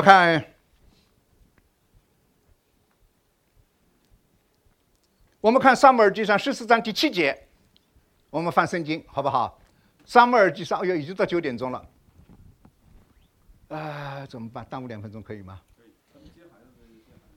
你们接孩子就接孩子吧，好不好？我们就今天能够在这里的，我们就耽误弟兄姊妹几分钟，好吧？我们就很快就结束了啊。撒母耳记上14章第7节，我们一起来读好不好？1、2、3。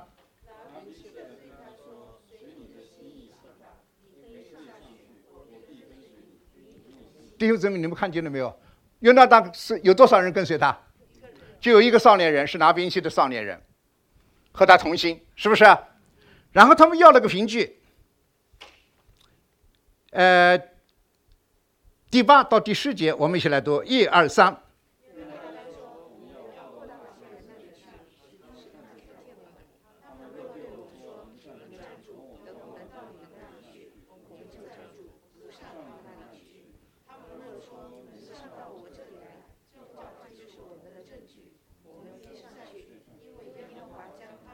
所以弟兄姊妹，约拿单跟这个少年人，他们要过到非利士人那边去，他们有没有信心？有，但是信心有没有把握？他们没有把握怎么办？要一个凭据。弟兄姊妹，这是一个信心的第2步，听懂我意思了没有？要凭据的信心。那我今天已经没有时间讲我自己的见证了，明天早上我们看时间，好不好？为了做一点我自己的见证，神怎么带领我在这条信心的路上。我们今天就看约拿单，对不对？结果约拿单和少年人上去了以后，对吧？第13节，我们从11节开始读起好了，读到第14节，好不好？我们就读完，我们就不解释了，因为这个没有什么可以解释。从11节，1、2、3。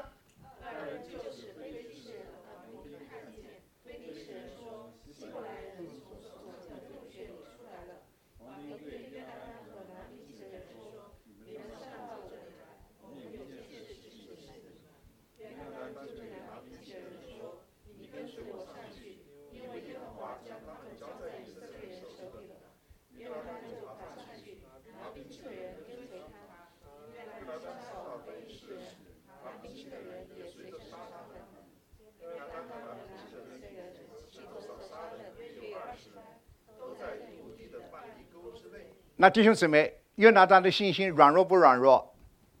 软弱，但是神有没有给他凭据？给他凭据了。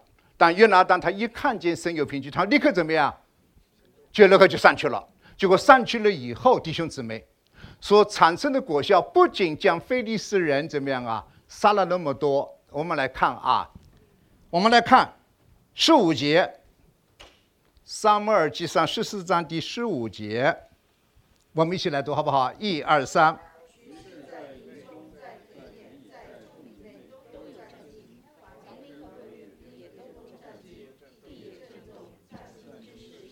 弟兄姊妹，你们看见了没有？战惊只是甚大，这样的战惊是从哪里来的？从神而来的。神怎么施展他的大能？借着2个人，记不记得？是不是？借着约拿单和一个少年人。然后下面第16节，弟兄姊妹，我们看神所做的一个工作，一起来读16节，一起来读好不好？1、2、3。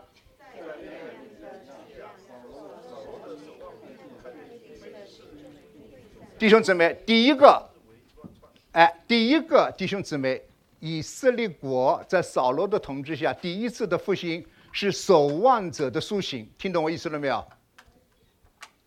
听懂我讲清楚了吧？是守望者的苏醒，因为扫罗天天在那里打盹睡觉，所以那些守望的人怎么样啊？也在那里打盹睡觉。就因为约拿单和这位少年人的缘故，他们怎么样啊？忽然醒过来了，看见了怎么样啊？这场战争的得胜。所以他们第一个被苏醒过来是守望者。听懂我意思了没有？所以弟兄姊妹，我们再看翻过来。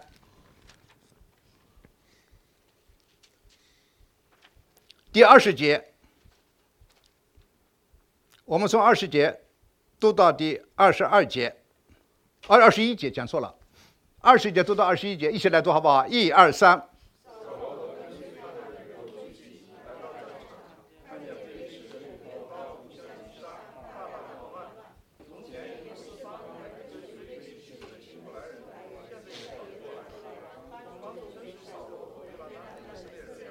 第2个被复兴的是因着软弱，因着跌倒而投降非利士的人，现在怎么样啊？回转过来起来造反了，又回到怎么样啊？以色列人当中去了。听懂我意思了没有？这是第2个苏醒。第3个苏醒，第22节，我们一起读到最后，不是读了23节，好不好？1、2、3。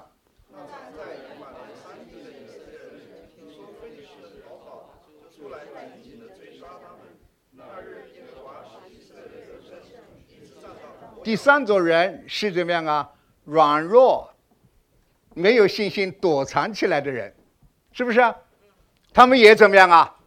也起来了，一起投入到这个战斗里面去了。那弟兄姊妹，这场得胜就是因着两个人，一个是约拿单，还有一个谁？一个拿兵器的少年人。弟兄姊妹，巴不得我们教会里面神兴起约拿单，也能够兴起拿兵器的少年人。教会哪怕有两个人同心合意，神就要在教会里面施展大能，教会就要复兴。弟兄姊妹，这就是约拿单的信心，是活着的信心，是要凭据的信心，是吧？那感谢主的恩典，今天我们就暂时到这里，就是说讲的稍微快了一点，但是我想这个没有什么高深的学问，对吧？只是希望我们能够在借着神的话、神的道，能够把这些神的话成为我们的灵，成为我们的生命。第一步信心是什么信心？是假如如果的信心，是婴孩的信心。第二个信心是活着的信心，就是要凭据的信心，是吧？我希望我们弟兄姊妹记住我们的信心。那弟兄姊妹，我们虽然这样讲，分作假如、如果和若是，对吧？的信心，但是生命的路程这个没有分得那么清楚的，听懂我意思了没有？也许第一步和第二步两个交叉起来的，今天你是第一步，是第二步，也许明天你是先是第二步，后是第一步。好的，姊妹，你有问题？啊？下一步是恐怕是好像是诗篇116篇，因为的信心，因为所以的信心，是经历了神的恩典，在苦难之中经过祷告以后，蒙了神的恩典应允以后，才是有把握的信心了。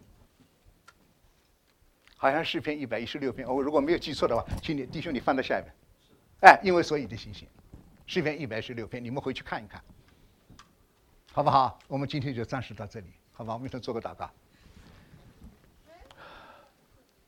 主啊，我们感谢赞美你的恩典，你的话必安定在天，绝不突然的返回。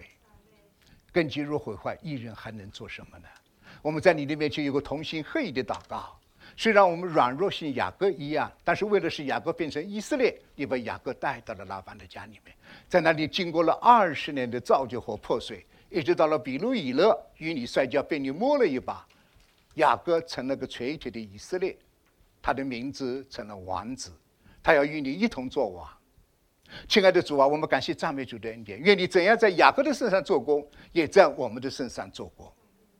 赐福给你的教会，恩待我们，与我们同在，也巴不得主感动约拿单的灵，感动那个拿兵器与约拿单同行的少年人的灵，今天感动我们在座的每一位弟兄姊妹，我们都愿意对主说：主啊，我们愿意像约拿单和拿兵器的少年人那样，同心合意，凭着信心跟随你，走在这条生命的路上，使你的教会得着复兴，得着兴旺，使你的名得着敬拜和颂赞。就是听我们同心合意的祷告，让我们今天晚上有个好的睡眠，明天早晨能够更好的跟随主奔跑前面的路程，与我们同在。奉主耶稣基督的名求，阿们。